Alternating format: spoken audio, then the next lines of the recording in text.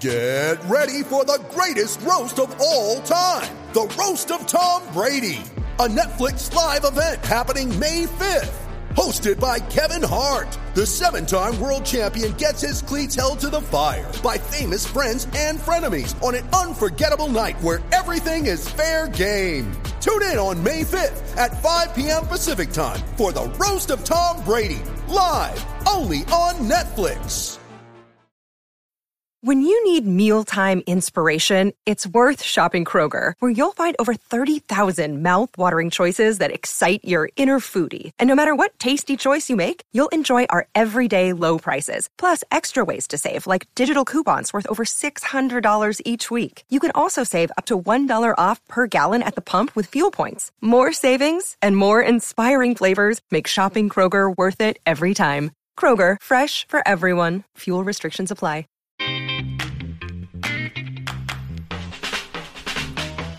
Oh, what's going on, everybody? Welcome to episode 820 of Flow Wrestling Radio Live. I'm your host, Christian Piles, back from the beach, back from Florida. I'm joined, as always, by Ben Funky Askren and James Dean Rader. What's going on, guys? Happy Tuesday. How we doing? It's Funky Fresh Week for Ben. It is. What does that mean? Sir. We had scrambling camp this week. We started Sunday night. It was really good. I told you guys I was doing it at our facility because in 2020 they kicked us out. But I told, listen, Corona don't know how to get funky, so it didn't bother them. We still had a sold out camp. We still got down. We still learned some scramble moves. 2021 they still wouldn't let us rent. And so next year we're probably gonna move it back into an overnight facility. It just makes it way easier for the parents to drop the kids off and. Kids. We still have kids from 19 states at this camp, but usually it's more like 25 to 30. Nice. Yeah. As we know, COVID-19, clueless in far ankle scrambles. Does not know what it's doing. That's the real. Yeah, no idea. So that's cool. Excited about that. There's a lot for us to talk about. Cadet Worlds is now done. It is over. Team USA in men's freestyle finished on top. Some really strong performances for sure. A lot of medals in all. And, obviously no Russia there, which is, a bummer. Hey, yourself. That's our first Cadet World title ever? Really? Yes. I was kind of shocked when I read that. I didn't realize. I mean, I knew we didn't do it frequently, but I was very surprised that was the first one. I know. We won juniors recently. We did win. Historically, we didn't go, though. Like, say, in the early 2000s, I don't think we went to that event. Right. True. So, but very, very cool. Russia, I look back, historically, Russia is not that great at U17s, Christian, because I thought the same thing. Oh, Russia's not there. They're probably really awesome, but I looked back. I think they were fourth last year. They obviously didn't do it in 2020. I think they were second in 2019. They did win one of them, but then they were fourth again somewhere. So it wasn't like they were like really, really good like they have in the senior level. Yeah. So I'm sure they would have brought some really good competitors, but I don't know that they would have stopped us from winning. Yeah, I'm not sure either. I know there's way more focus probably on the junior level and beyond for Russia, but right now there's nothing. So some really outstanding performances. We had golds from Dom Munaretto at 45, Luke Lilladal at 51, Joe Seeley at 71, and Coy Hopke at 110. Ben, who were the standouts for you? I know I have two guys in my mind that I thought were just a cut above. Yeah. I think it's probably gonna be the same ones. Hey, we had a bunch of second places too. We should talk about them also. Ones that had above are Luke Lilladal and Joe Seeley. These guys are really good. Now, I did look back to this is not a take away from Seeley because I think Seeley is really, really, really good. But the guy that he beat in the finals was a journeyman. And he was good but not great. So one of my kids pointed that out to me. But I'm so impressed with him. I think he can score from a bunch of different ways. I think he wrestles a hard pace. I haven't really watched him that much. I'd love to watch him more moving forward. And I'm sure he's going to be at Who's Number One. And I'm sure I'll get to see him a whole bunch more. The thought was of his finals opponent. That was probably his third toughest opponent that he had at Cadet Worlds. Mm-hmm. He definitely hit tougher guys on his side of the bracket, so you can't just watch the final. But yeah, his skill set's really diverse, physically pretty talented kid. He's got a lot of skills, a lot of ways to score. And Bray has been talking this dude up for a while and made him the number one kid in his class a while ago. And you're kind of I guess I kind of tried to look back to his track profile, and maybe Wyoming Sam does a bunch of events on Full Arena because I couldn't find a ton of results from this year. But so I guess he's from North Carolina. What club did he grow up in? And then is it just one of those things where he thinks he outgrew, and I guess there's nowhere else in North Carolina to go, so you got to go to Pennsylvania. I'm not a big fan of kids moving. Maybe this seems like an exception where he probably should have done. I don't know. What he's doing in North Carolina seems to be freaking working. But I know Mike Machiavello has been a coach of his for a period of time. He's from High Point. It's in that near Raleigh. Triad area. Triangle area for sure. So yeah, but he's I guess he's moving on. But yeah, there's no. Well, he was already at Sem last year, correct? Yeah. Okay. As a freshman, though, he was at in North Carolina. Yes. Okay. Yeah, so, he's good. He's very, very very diverse. He actually beat a couple of my guys, so we got to try to get him back. But especially the Zane Licht match at UWW Cats. I don't know if it was the quarters or semis. I don't remember. But Zane's really got some tricky things, and he's got kind of a lot of explosiveness too. So sometimes he can really go through people. And I was just really impressed because I thought Zane did a lot of good things, and Sealy evaded them all. I think maybe Zane got one push out or something like that. It wasn't really competitive, and I was like, it was one of those things where I wasn't like sad. I'm like, oh, Zane wrestled terrible. I was like, oh, he kind of did good, but the kid's just really, really freaking good. Yeah, I think Sealy's one of those kind of kids. He's good at ankle picks and finishing quick, like with that double. Yes. 100%. Uh-oh. You there? Oh, you guys went silent for me. Yeah, I'm good. Okay. All right, sorry. And Lillidahl, I would actually say Sealy's very impressive. I'd actually say Lillidahl's more impressive to me. Obviously, I knew he was good, but I had watched him lose a couple matches where I wasn't like all that impressed with him, or maybe I thought the hype was more in that. But then, obviously, this year when he won Super 32, then he turns around and what he did to Bo Bassett, it was like, oh my God. And then he looked outstanding at Worlds. I think he's made another jump since Cadet Silver a year ago. He seems to be, I mean, tremendously improved to where I thought he's a little guy, he's a tough little scrapper, to now I'm like, this is an extremely elite high school wrestler and a must-get recruit, and just the way he can get to legs, how well he reattacks, how he can get to ankles, attacking both sides. I think he's got good speed. He's a pretty complete package, and agreed totally. He kind of blew me away this weekend. And does he have another year at this age group or no? That is a great question. I am because sometimes it's hard to tell. It is hard to tell. No, I'm just saying, like, if you haven't seen a ton of their term results, I mean, like, obviously, if I look at their, say Fargo, and they were cadet last year, I know they're not cadet next year because they only have 2 years, but in UWWs, they got 3 years, and sometimes it's hard finding, like, schoolboy results, especially because that 3 years ago, their first year would have been the Corona year, so there was almost no competition. So some of these guys, it's like you don't know. I'm with you, big dog. So he's class of 24. Junior, I don't know. I'm not sure if he will or won't be back at cadets, but he'll be a factor at the junior level. Maybe not first year junior. That'll be tough because he's going to be at like a 50, 55, 57 type of weight. Those are always tough. They moved it up. No, wait, juniors is 57 also. Yeah, it's going to be tough for him because back when they used to have that what was the weight Spencer Lee won at 110? That was always kind of dominated 50. by a younger guy, generally speaking. Yeah, Spencer 150. His 50, yeah, that was a junior world title. Yeah, and I think there was a 52 there in there somewhere for a little bit, and then they ended up moving it up. It is kind of weird they moved up. Hey, totally off topic. You want to hear something else random? Oh yeah, about weight classes. Did you know the 16U women, their lightest weight is heavier than the 16U men's? That's nonsense. What? That's true. Cadet women, this is true. Go look at the bracket. 16U women, the lightest weight class is 94, while 16U men, the lightest weight is 88 pounds. Makes no sense whatsoever. Well, I mean, I think they should probably do away with 16U 88. Why? Women, well, girls hit puberty sooner, faster. Doesn't mean they're bigger.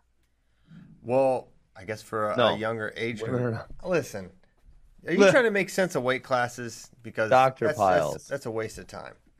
Well, it's the same organization and it's the same age group, so you would think that those would be the same. Median. We have different Greco weights in freestyle. It's that's not in USA Wrestling. Oh, I know. Yeah, I just meant in international. Oh, damn. What? Hold on. I'm doing something right here. I this is not what I would have guessed at all. Oh my gosh, Christian Piles! What? I don't know what's happening. Blew my head. Blew my mind. The average weight of a 16-year woman? The average weight of a 16-year-old female is heavier than the average weight of a 16-year-old male. I don't know what to do right now. I feel like I need to retire. Everything from the show. Ben thought he knew. What? I believe it. You did. I don't know if I believe Google for the first time ever in my life, because usually I just see what Google says and I say, okay. As someone who was very, very small all through high school, I saw a lot of the females was big and scary. Big, intimidating women. Yeah. Okay. All right, let me blow your mind again here, Christian. The average weight of an 18-year-old female in America is less than the average weight of an average 17-year-old. It's almost as though that's when the men grow. Well, no. The 18-year-old female is less than 17-year-old female. So maybe they decide to start working out or something. I don't know. Oh, well, that doesn't make any sense. That doesn't make any sense. But yeah, okay. Wow, that doesn't seem like an accurate. My mind is blown. What is this on? Are you on Ask Jeeves? Where are you finding this information? Ask Jeeves. Okay. Hold on.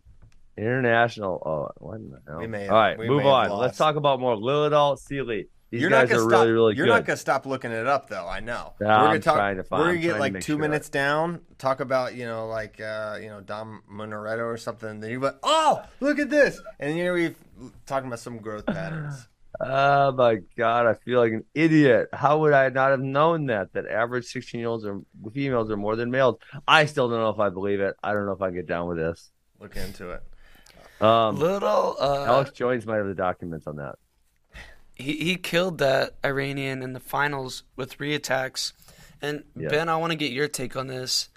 Are reattacks good? Well, I was going to say, are kids getting better at reattacks? I feel like, 5-10 years ago, like it was like, all right, whoever's got the better like single leg, like reattacks weren't as the thing. They were still a huge thing at the college level, but high school level, it was you got to get a good like single leg. But now, like, I feel like kids are so good at reattacks. Yeah, so I guess I would push back on that, and I would say that the down block go behind in its current incarnation is not 10 years old. I would say probably 5 to 8, somewhere in there. Where you actually like flow behind them, where as they're coming in, boom, we hit our shoulder down and then catch the corner. Like that wasn't happening 10 years ago. So that's a newer thing. And then now the one that I don't want to say Yanni made it popular, but maybe he did. So it was him. I know Keegan was showing it when he taught camp here in May. Is that when they fake, you just drop in on the ankle. You know what I'm saying? Yep. Where they just drop down and catch, and that was kind of what Lilidal did a couple times. So I think that's you gotta hide them ankles wrestling Lilidal. Call it whatever. I do feel like there's way more prevalence. Like if you watch Super 32, now I'm agreeing. All levels of reattacks have like taken off and accelerated at the high school level. Well, that's what I was. This is what I was lecturing on yesterday. It's kind of like how wrestling works, right? I think wrestling works and it probably is most of life, but I'm most tuned into wrestling. It's like, okay, if JD doesn't move and it works for him, he's like, cool, let me do this. Then Christian's like, oh, JD's doing a cool move, let me try that. And if it doesn't work, and then I try it and it doesn't work, then it dies out. It dies out. It'll stay with JD. But now Christian is like, wow, that's awesome. Then I see it and I'm like, wow, that's awesome. And then this is kind of how moves gain prevalence because they actually work for people. But then the defense is always like a couple years behind. Because think about it. If JD's the only one doing this move, and I'm a college coach, why am I going to bother learning how to stop a move that one person is doing? But by the time half the people are doing it, it's like, damn, like we got to figure this out. You got to figure it out big time. Yeah. So yes, I think reattacks are very popular. I don't think they're going away anytime soon. I mean, the problem with reattacks being so good, though, if you guys think about it, is if reattacks are that good, and the benefit to me shooting then goes down because if I have a good chance of getting reattacked, I'm less likely to shoot. But so you can't reattack if you don't shoot. So, if the reattacks get so good, people stop shooting, and then people stop being good at reattacks because people aren't shooting, and probably start from scratch there. There you go. Something. For your kind of a question back, your Funky Fresh camp. How do you structure that a camp that's just about scrambling? Where do you spend the most time? Which position? We break down. So on our first session was far ankle, a whole session, 2.5 hours. And yesterday we spent both 2.5 hour sessions only on answer position. I kind of thought I was going to do it one. I kind of knew I probably won't get through the entirety of this. You call answer? That's what you call backdoor finish. You sit in the middle and then attack two hands to one leg, whether you're going here or whether you swim through and go there. There's obviously a few other places to get from it, but then the finish past that, there's just there is a litany of things that can happen that you need to talk about. Got it. That makes sense. Yeah. Got it. So, hey, Coy Hopke. He, what's funny? He grew up in Wisconsin. And I didn't watch him all that much. He's damn good, really good. Yeah, he did it. I'm always hesitant to Are you seeing something technical in him that you really like? Because when age level kids in America have success at heavyweight, I'm just hesitant to say, oh well, he's a cadet world champ. A lot of times the world isn't as deep at heavyweight. I don't disagree. I would just say the first time I watched him a lot was I was a cadet duels coach. And he just was intuitive about what positions he wanted to be in. He was really aggressive. And I think, obviously, number one, the heavyweights have less skills. Let's just be serious about it. But as you move forward, the heavyweights will probably still have a lack of, I don't say a lack of skills. There's just a lot of things you can't do when your bodies are that size, right. And so, I think he's going to continue to get a lot better. And I was, I think he's been one of the better guys of the last 2024. Yeah. And another thing for Team USA, we had a couple silvers that really very reasonably could have been golds. Jax Forrest and Tyler Kasich. Jax he was up. He was kind of cruising, and then he got headlocked twice for 8 real points. What was he doing? 8 points, and he's still I think he lost by criteria or something. This is his semifinal we're showing right now. He came up clutch. They challenged that second headlock. Yeah. Right. Jax Forrest. I don't know how to feel about him yet because he's one of those guys that I think it's going to be either he's really, really, really amazing or he kind of fades away because he's one of the guys. He does kind of a lot of different things and he does some great things, and then you see him do some terrible things. Like he got headlocked twice, literally by the same left-handed headlock within a 30-second period. But that segment in the semis where he won, I don't know if we're gonna bring that up. It was freaking genius. He realized he needed to push him backwards to push him out, right? Holy shit! To have the thought process to do that in the moment is wow, that was smart, And then he realized the guy was resisting, so then he did that I don't know even what you call it, a back hook trip with it. He hooked him with his foot, and then wrestled back into him. That was beautiful. Yeah, it was really slick. Are we showing all? How long is this highlight? So what do you guys think about Jax? Is it what? He's crazy. I think he's crazy. I think he's got to really he's got to tighten up some things. I think he's tons of fun, and I think probably his kind of fearless over time. His fearlessness will probably serve him well. I think right. The fearlessness generally serves well if people are willing to be truthful with themselves about the results. Yeah. But if they're delusional about the results, then it can be really bad, because they can just keep making the same mistakes over and over and over. Yeah. I mean, he makes plenty of them, but he does some brilliant stuff like we saw at Yes, the end. He's absolutely. really passing Like that. legs. Well, I mean, he did a leg pass. And listen, folk style, that was very smooth. But freestyle gave up 2 points. Yeah. So I guess maybe he went 2-1. Maybe it was a better choice than giving up. Maybe we would give the 2-point takedown. Yeah, just 2. Yeah. Like that one, I actually go back. Can we click back that one real quick? I don't know how they didn't give Blue Guy 2 on this. I mean, I know that Jax Forrest created that motion. Generally speaking, it's something like this. Pause right here. Okay, wait, pause. He's about to expose himself, right?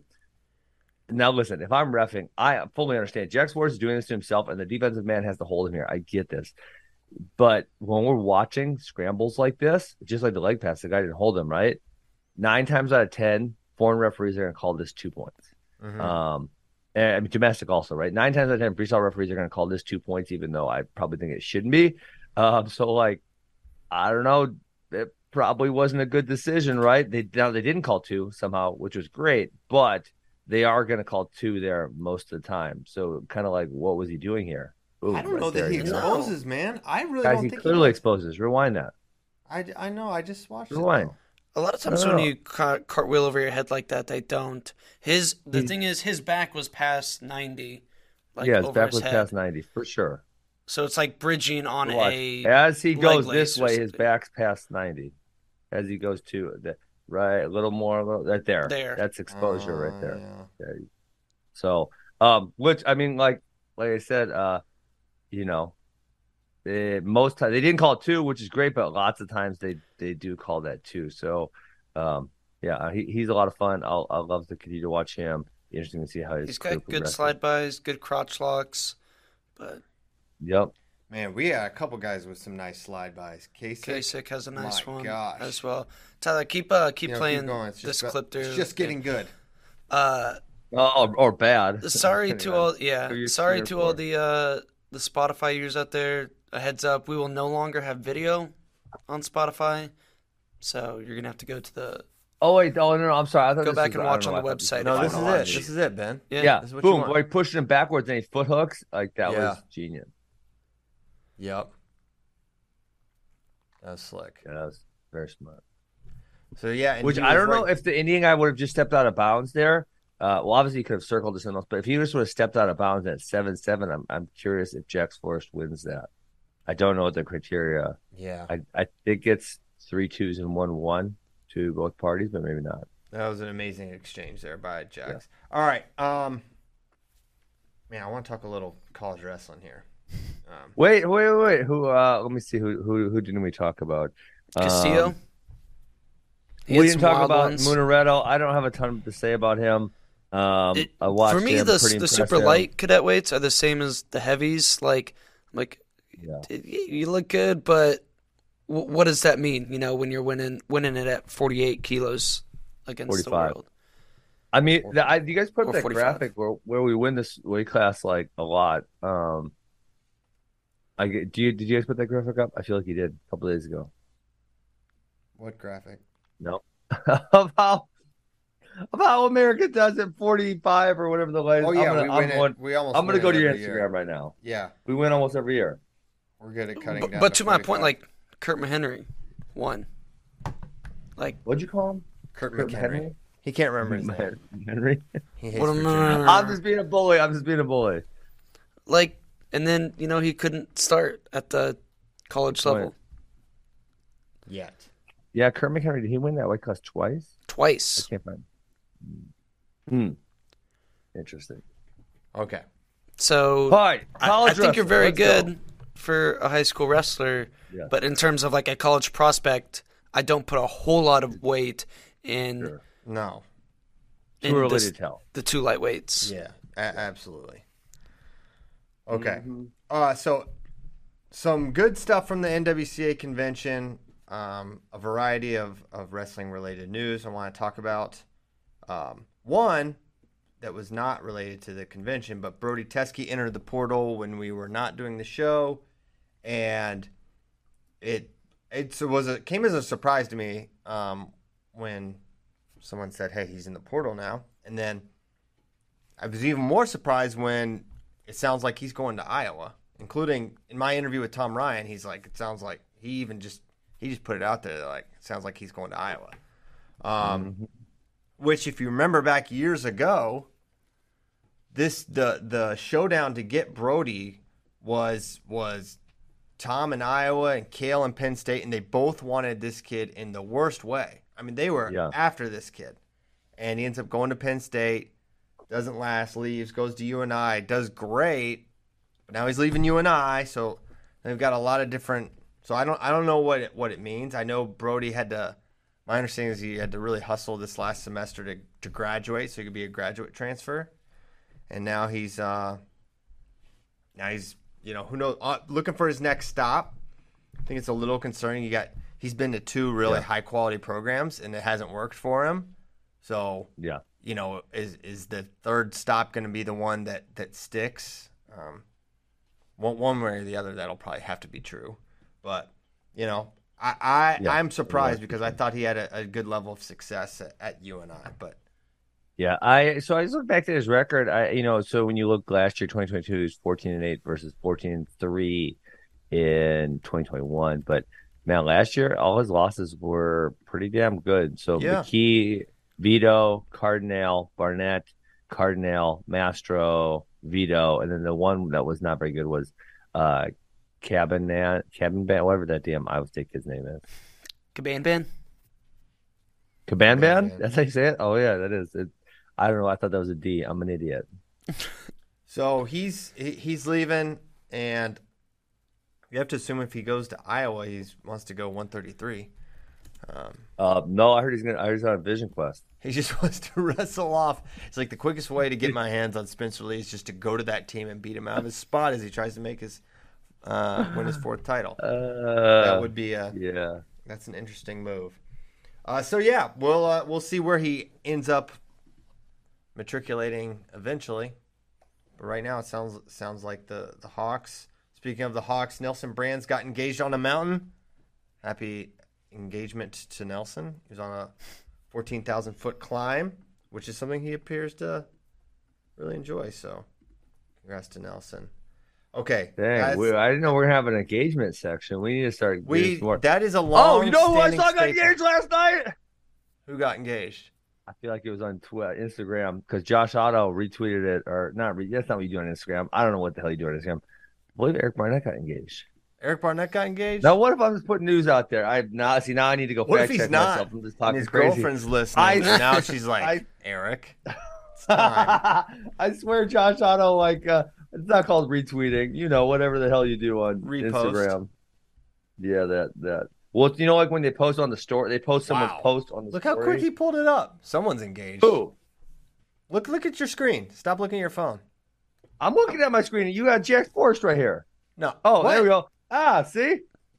You're so fast, Tyler. Look at you. Now that looks like an engagement picture to me. It sure do. Wow, future DILF. Josh Otto, what's wrong with you? Got it. I didn't even read that. Yeah, you did. That's why you had us pull it up. I mean, I'm looking at Eric Barnett's profile right now. So it looks like Eric Barnett got engaged, and it's at Glacier National Park. So these men, these wrestlers, they love the outdoors and they love their women. Tremendous. Love the have a great life, guys. That they do. Okay, other stuff. Talked to Tom Ryan for a while, and I listened. Thank you. He confirmed they're gonna be all hands on deck. They will put their absolute best lineup out there. Well, that's not totally true. Yeah. How's it? That's what he said. He said unless Feldman was way better than. He said top 5. He said top 5. Yeah, but it's.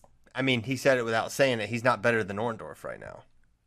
He said Orndorff's not. Is that what you thought he said? I thought it sounded like they were competitive. I think it's maybe competitive, but I think it's Orndorff right now. Okay, fair enough. But with 33, it's going to be Buzakis or Mendez in all likelihood. He did throw out that Andre Gonzalez could go there. Gonzalez he looked good at juniors. He could also go down to 125. He also said that Malik has a red shirt still, which is hard to fathom. 2 more years, Malik and that wouldn't make any sense at all because If Gonzalez is a better guy at 25, then he's going to be the better guy at 25 for more than 1 year, right? And then obviously with both Mendez and Bouzakis, you're not going to right? I mean, yeah, Gonzalez, I don't think it's likely that he read. redshirts, but he just said he does have one. Yeah. Okay. Fair enough. He also said that Gonzalez could go 33. How would he beat one of those other dudes? Maybe he can. Maybe he is. He's the guy that sees him. Gonzalez had good, not great results this spring. I feel like. Yeah. Now I got to listen to what he said, Ben. Don't beat me up. Just telling I listened to it too. I know that's what he said. But here's what. He made the finals. I don't ever juniors. take all the. Sorry, what did you say, JD? He made the finals of juniors at the Open. Lost to Spratley. He pinned Joey he beat Volk via injury. His injury yeah. That's right. I if you hurt someone, then it's a lot easier to beat them. It's kind of a good strategy. But Christian, all these college coaches, they especially in the summer when there's not that much competition, they feel seemingly better about their guys because listen, the guys are probably in there. They are probably working hard. They're doing a great job. And if you listen to I listened to Zeke and Tom Ryan because he said those were both good. They both feel very, very positively. And so I think you need to tamper those expectations just a little bit to be fair. Well, I don't have high expectations for them. I'm saying what he said. It's going to be Malik at 25. Gonzalez is not going to start. And it's going to be Mendez or Bouzakis at 33. We know this, right? And then one of them's going to redshirt. They love D'Amelio. Sasso's staying down for the team. Patty's probably the biggest question mark for them this year. And Tom called it. He said, hey, he had some head-scratching losses. He had a slow start. Did say he was injured. Yep. Last season. Couldn't train how he wanted to. Yep. And then basically same lineup from 65 up with Feldman likely sitting with Orndorff being the better option for right now. Yeah. I thought it was I knew Giag was good, but again, maybe take it with a grain of salt because they're more positive about the guys, but it sounded like he thought Giag was really, really good. Man, they love Giag, and they're not the only ones. Love him. Oh, really? Who else? Yeah, when Mike got back, he's like, Giag is for real, going to be an absolute factor. Yeah, he thinks he's really, really remember, good. he was one that I brought up that had a really good, maybe 8th grade, 9th grade year, and then a little bit kind of, I don't want to say fell off, but you didn't hear a lot about him, and then kind of came back the last year or so. Yes. So they'll have some talent behind their guys as they get ready to graduate. So that was cool catching up with Coach Ryan, who also talked about, he's never one to shy away from criticizing officials, and I think he was giving them a run for their money at the convention when they were going over the tough calls, particularly the O'Toole Karchla reversal that wasn't called. And his thing is look, replay should be 100%. You should never get it wrong. You should either have inconclusive or it should be right. There's no scenario, and he's right. How are you up? How do you not have someone in the booth that knows the rules? And his thing is who are these people? We don't even know the names of these officials, and why are they not? Is there any sort of? I actually like that though that they don't, because we talked about this last week with actually an official they volunteered to come on and talk to us, but in freestyle, remember I talked about the book I was reading about choice and decision making and extraneous factors, and when in freestyle the reviewer comes over, sits down next to the person who already made the call, and they tell them what the call was on the mat, and then they rewatch it, and obviously they feel like, okay, if I overturn this, then I'm essentially telling that guy right there, he's sitting next to me, that he's wrong. I think that's probably less optimal. Well, you've got people in a booth very removed from the situation, theoretically. I mean, I'm not saying, I'm not talking about the officials communicating with the officials. I'm saying the college coaches should know who is sitting in the booth and making the wrong call and saying that this is not a reversal when it's a reversal, right?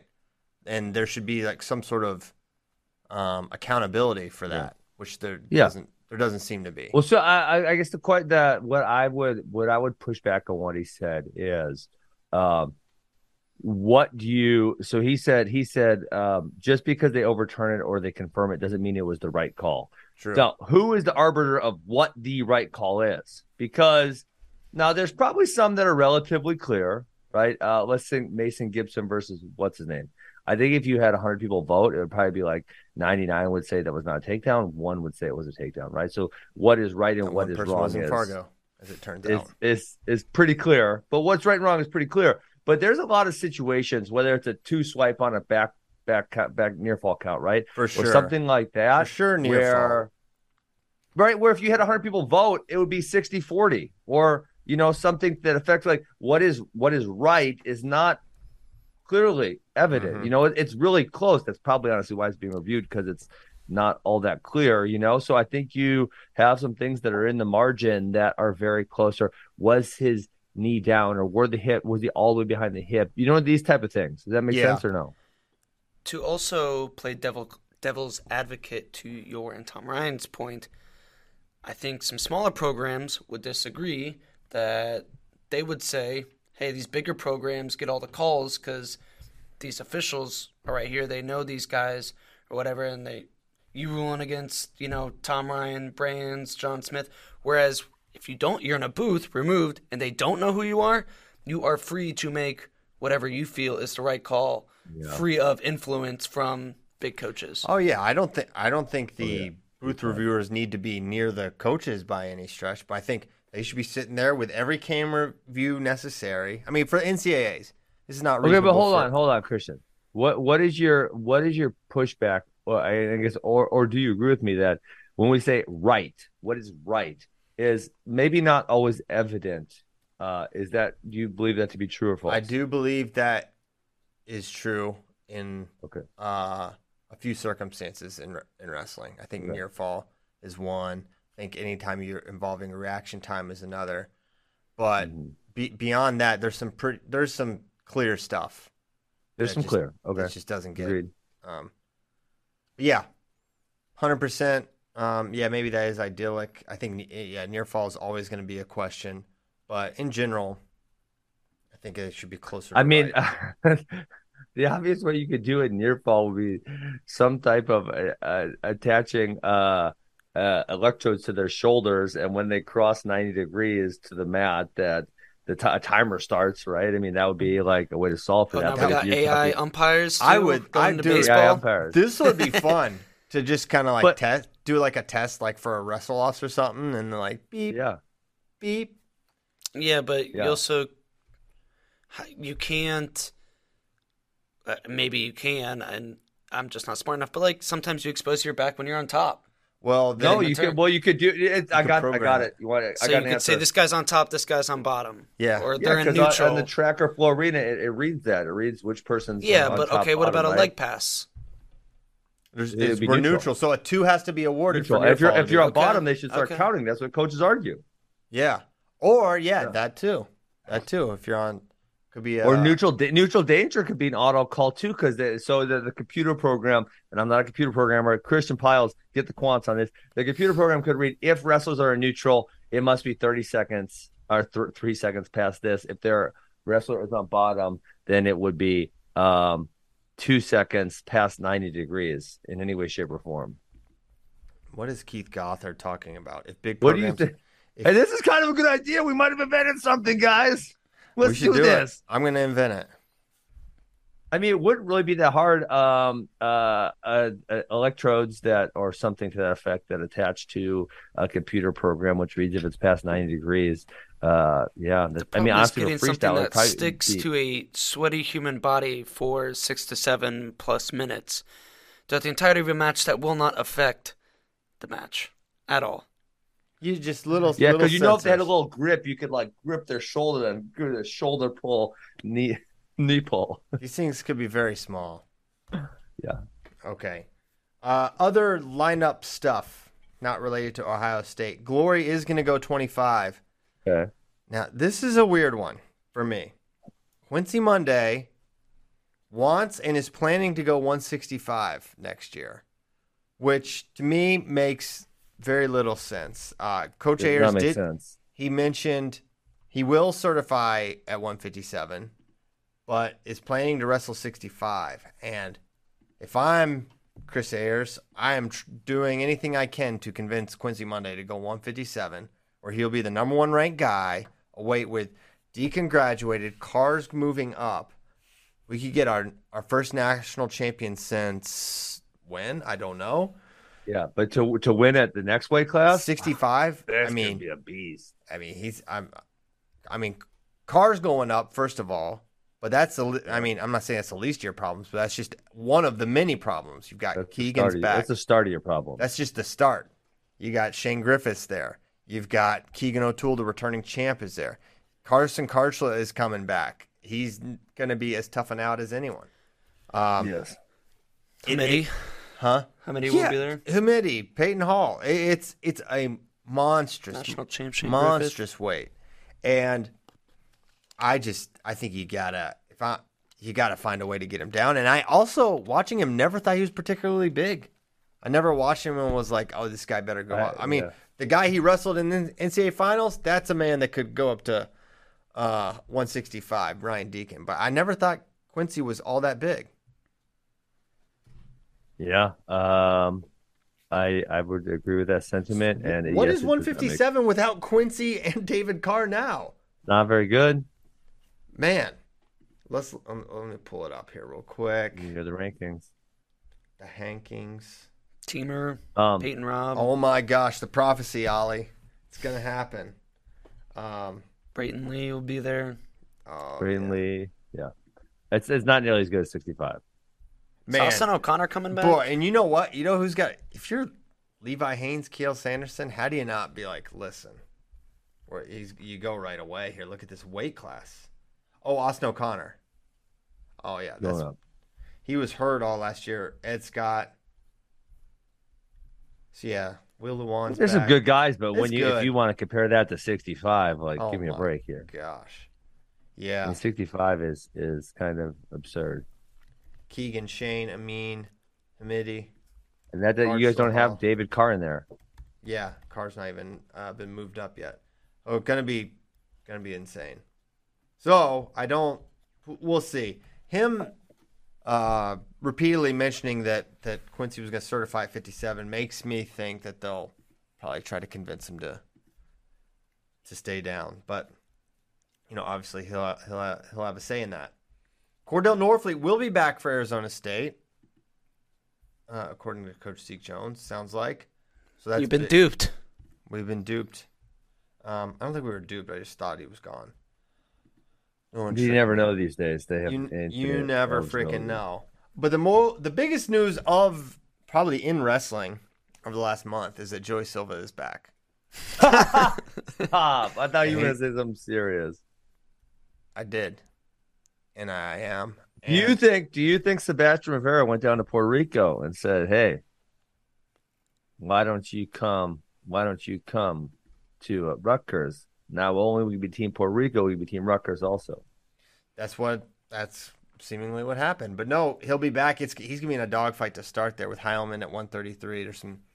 Rutgers is gonna be pretty good.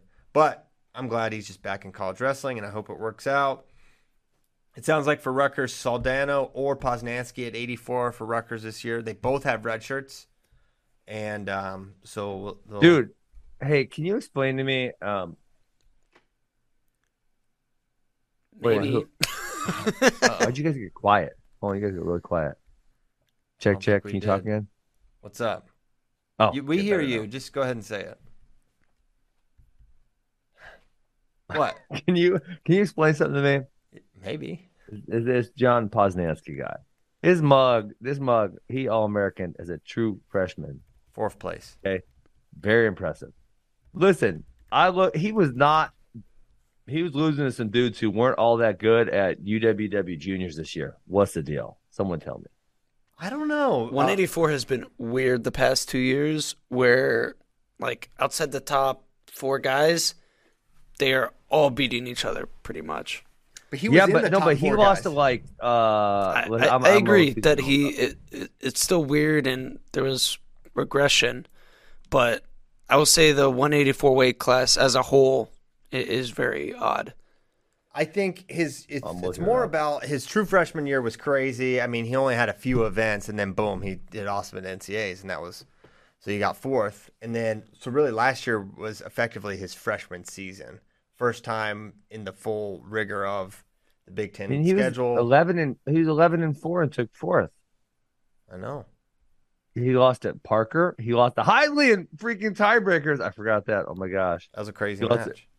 Aaron Brooks and Owen Webster. Maybe that's not such a good loss, but he beat Rocky. He beat Rocky Jordan. He did beat Owen Webster. Beat Dakota Gear. Beat Louis D. Perez. He beat Gear twice, I guess. Dang. Beat Nelson Brands, and then now at he went 1-2 at UW U20 World Trials, losing to DeAnthony Parker and Wyatt Volker. One of those is a high school kid. So like that was like, and I haven't watched this guy a lot, so I don't have a good answer for you, like why he had that success and now he doesn't. So that's why I'm trying to get educated. Yeah, we'll see. I don't know. Okay, other things from the conference, convention, whatever. APR concerns are big within the sport of wrestling. Wrestling is bad with APR. Only football, basketball, and track have worse APRs than wrestling. What's their assumption? Okay. Well, so you would like this. You would have liked this part because wrestlers entering college about where everyone else does academically. Everyone's on very similar footing. And our freshmen perform far, far worse than like every other sport, than most other sports do as freshmen. I guess, and I don't know if you know this, but what is the definition of like we're coming into it like on par? Like, is it high school grades, ACTs? What we're talking about? Just basically their overall academic portfolio, the GPA and their test scores. So they're coming in at a certain level that would suggest for every other sport this level of success in their first year. And there's a huge drop-off in that freshman year. And that's where we're seeing the vast majority of the APR hits are with that class. So they're like, there's something happening in this first year that is having a really negative impact. And it's like a high degree of them are redshirting. Only like football has a higher percentage of redshirts that freshman year. I think that's a big part of it. So they're all these. Because our kids are because the kids in wrestling are redshirting, that negatively affects? That's as a theory. I wonder why. Because they party much? Because they party because they're not really competing? Is that why? I think there's less. The teams are gone over the weekends or for extended periods of time. You're just left back behind. They didn't get into any of these. They didn't get into any of these theories. I want to get into theories right now. I'm fascinated by this. Hold on, I've got them. 1 second. Let me see if I can. Oh, you got the grades. You got the receipts. So release the tapes, Christian. We wrestlers lose more APR points in the first year than in the subsequent years, like significantly more. Wrestling has the second highest percentage of first generation college student athletes, which we knew that. Redshirt rate is second highest. That's a big thing, they think. And I wonder if difficulty of sport. Like I don't know what you call it, but like I mean, yeah, it's freaking hard. Wrestling's harder than, I don't want to say all the sports because there's some that are pretty hard, but at least when I was in college, the rigor on the wrestling team versus many of the other teams, it was significantly more rigorous. And so if you thought just sport, right? Because that would affect your enrollment because some kids go places just for sports.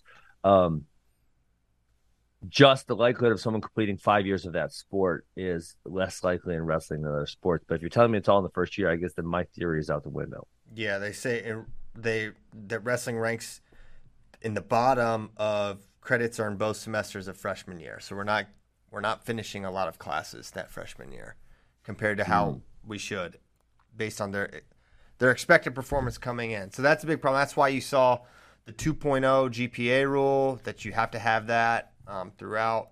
That's, I think, the scholarship allotment, 20% or zero. And redshirts can't. You can't wrestle as a redshirt, right?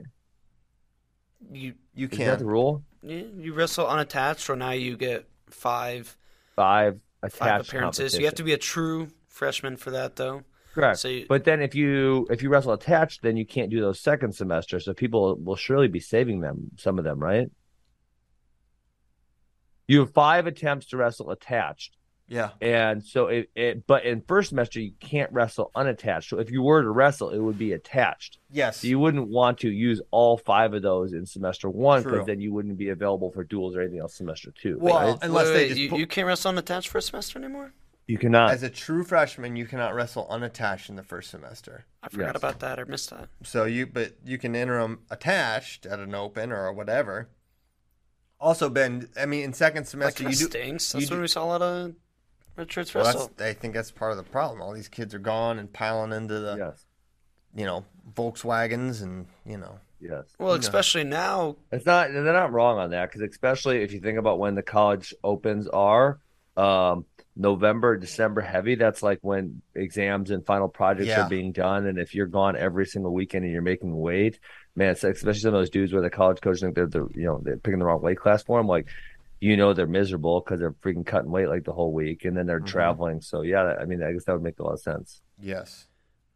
What's going to become of college opens then? Because I know a lot of like starters aren't doing them anymore, especially in November, December.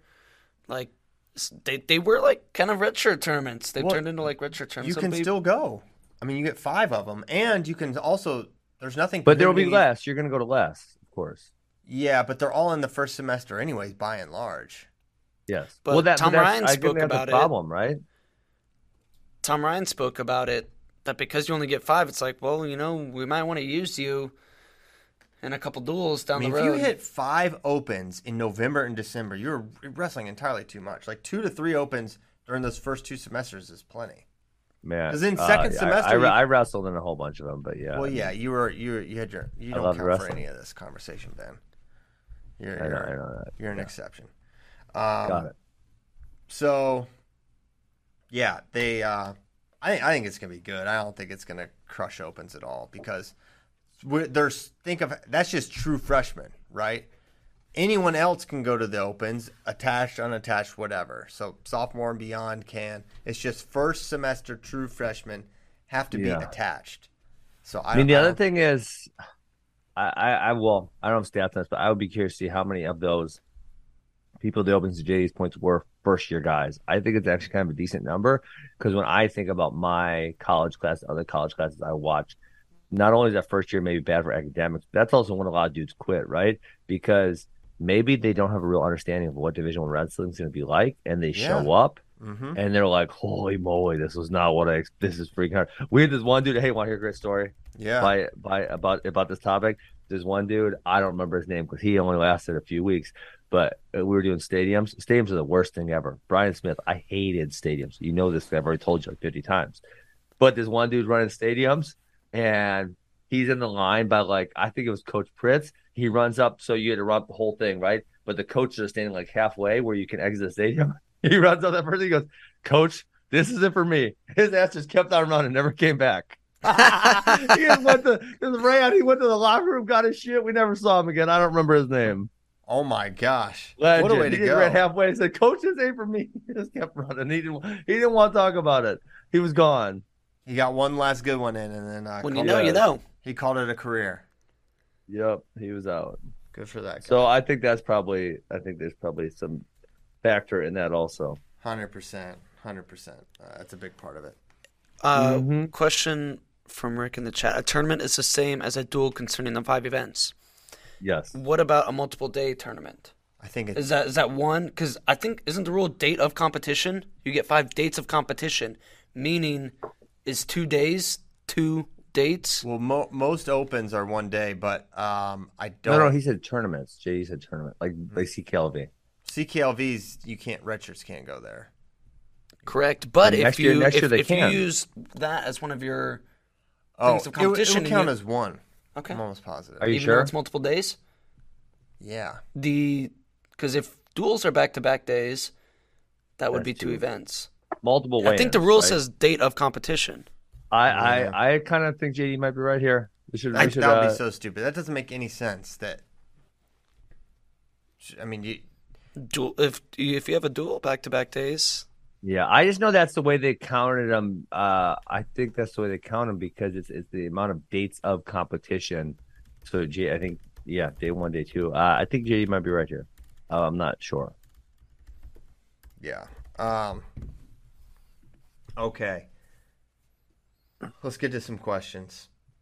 Garrett wants to know what it would take for one of us, I guess, to get in the octagon against Ben for a round. I didn't like this question. This is a silly question. Yeah, it would take, I don't know, just go and just get taken down and choked out. I wouldn't want to hit you guys. You wouldn't want to punch my face.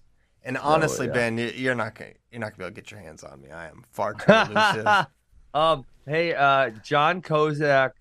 Oh, what? Kozak, are you sure? He says Russia's won 8 of the last 10 U17s. I swear I looked at 5 of them and they only won 1. So one of us is wrong, and it's probably me. You beat me to the punch. I swear I looked at okay, they didn't win this year.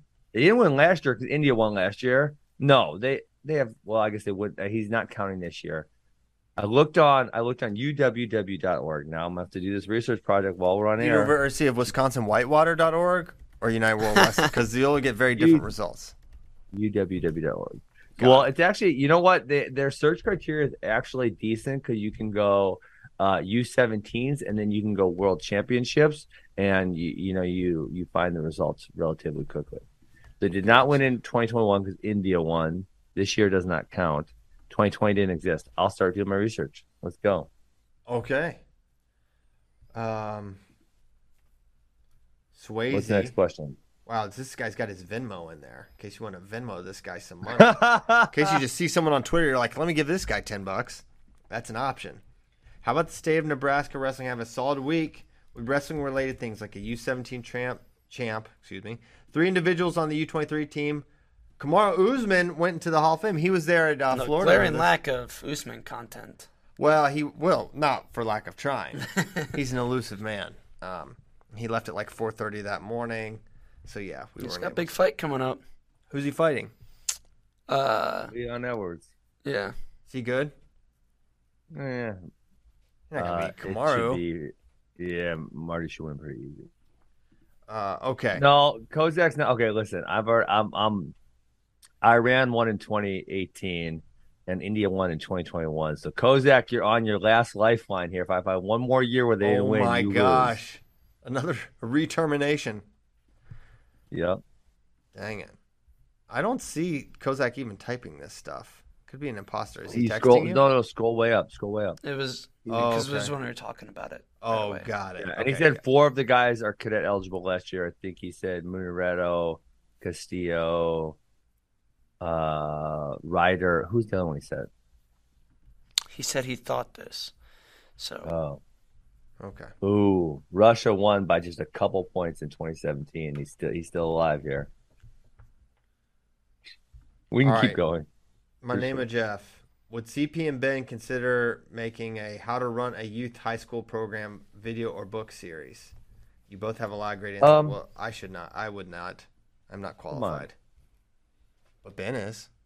I did a DVD on Wrestling Fanatics. It literally like goes through what we do in our really little kids class, our 5 to 9 year olds.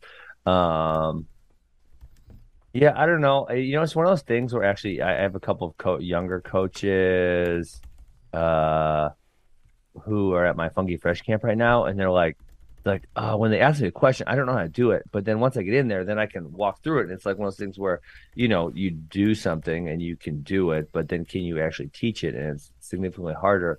And so, I obviously, like with our newer AWA managers, we spend a lot of time talking to them about things, but I don't know if I'm still super comfortable like talking about all the things that we do, just because I'm not, I haven't ever taught it. I haven't sat down and taught a class on how do you do this, So like if you start asking me questions, I'd probably be pretty good at giving answers about how we try to solve or whatever problem.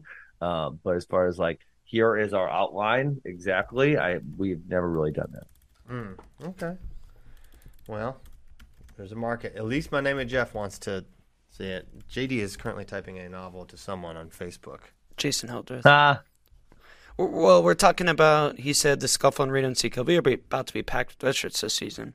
I'm just talking about how if you wrestle CKLV, you have to come out. Like, that has to be 1 or 2 of your dates. Yeah. Because historically, red shirts are not allowed. Theoretically, Scuffle would that could be a red second shirt semester. That would be a second semester Yeah. one. What Russia beat us by 2 points in 2016. Darn it. I know, right? What the heck? We were right So there. Kozak might be right, but they're getting worse because they didn't win in 2021 and they didn't win in 2018, and they didn't win 2022, and I don't think they would have. You can't prove me wrong. Gotcha. All right, we're gonna go ahead and go. You done with my shenanigans already? Done with all shenanigans, Ben. All shenanigans. We will be back we tomorrow. have Shane Sparks on tomorrow or what? I believe so. I sure hope so. Somebody in the chat wants him to review the Wisconsin State Fair or preview the Wisconsin State Fair. Oh, let's nice. go. I might be going to Nelly on August 12th. Maybe. Oh boy, St. Lunatics? let's go. I don't know if they're Ben loves Oh rap. my God! Hey, Russia in what year is this? 2015. Preposterous. They won 5 weight classes, 3 seconds and 2/3. It appears. That's very good. Good job, Good Russia. Good job, you, Ben and JD. And thank you so much for listening. We'll see you tomorrow. Happy Tuesday. Goodbye.